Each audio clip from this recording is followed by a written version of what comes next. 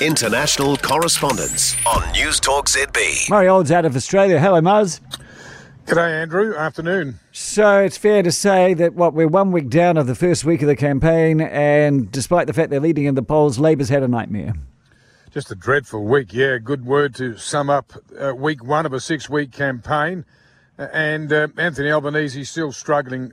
He's still dogged by the blunders from day one when he didn't know the cash rate and he didn't know the rate of unemployment.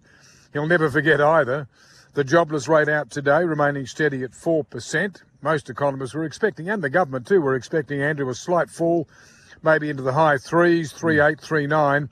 Notwithstanding it, it's a very, very good figure coming out of the COVID pandemic. The last time unemployment was this low in Australia was 2008. You've got no overseas students to speak of, and that, of course, is feeding into the spectacle we're seeing. There are so many job ads everywhere, but there's no one to fill these low-paid positions. Employers are scrambling to find higher end, the skilled tradies and the like. They're commanding very, very top rates of pay. And in terms of the election, I mean, this feeds into the government narrative. We are the best to manage the economy. The economy is what it's all about.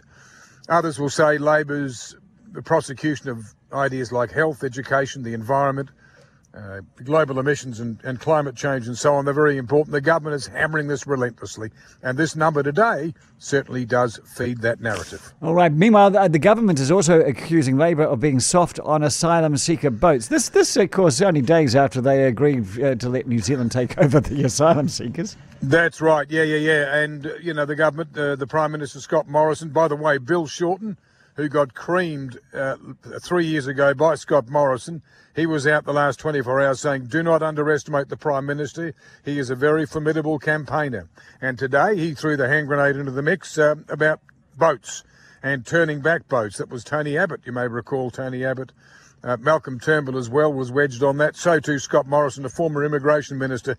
He says, listen, if you go with Labor, that's fine, go with Labor, but expect to see boats again on the horizons.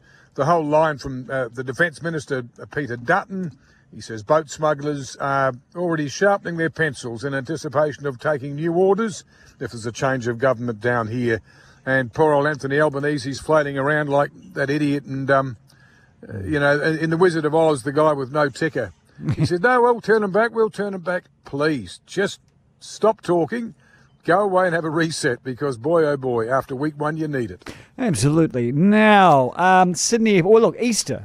Easter's going off in Australia, but of course you don't have enough workers to keep the whole thing running.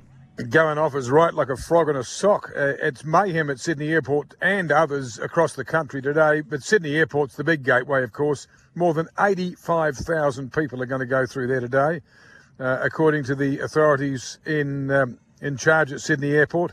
But there's no staff available, as you say, at many, many airports around the country, even though now COVID isolation rules have been relaxed to get so-called COVID contacts back to work. Security screeners simply can't keep up with the flood of would-be travellers.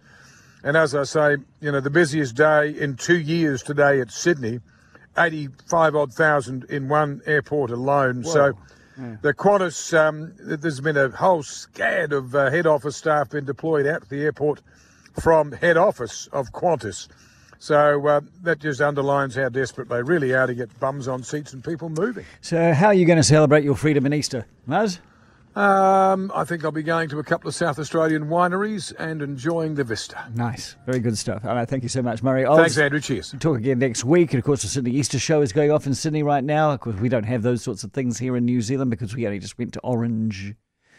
Hear about the Sydney Easter Show where there was a brawl and a kid got stabbed. Oh, dear me.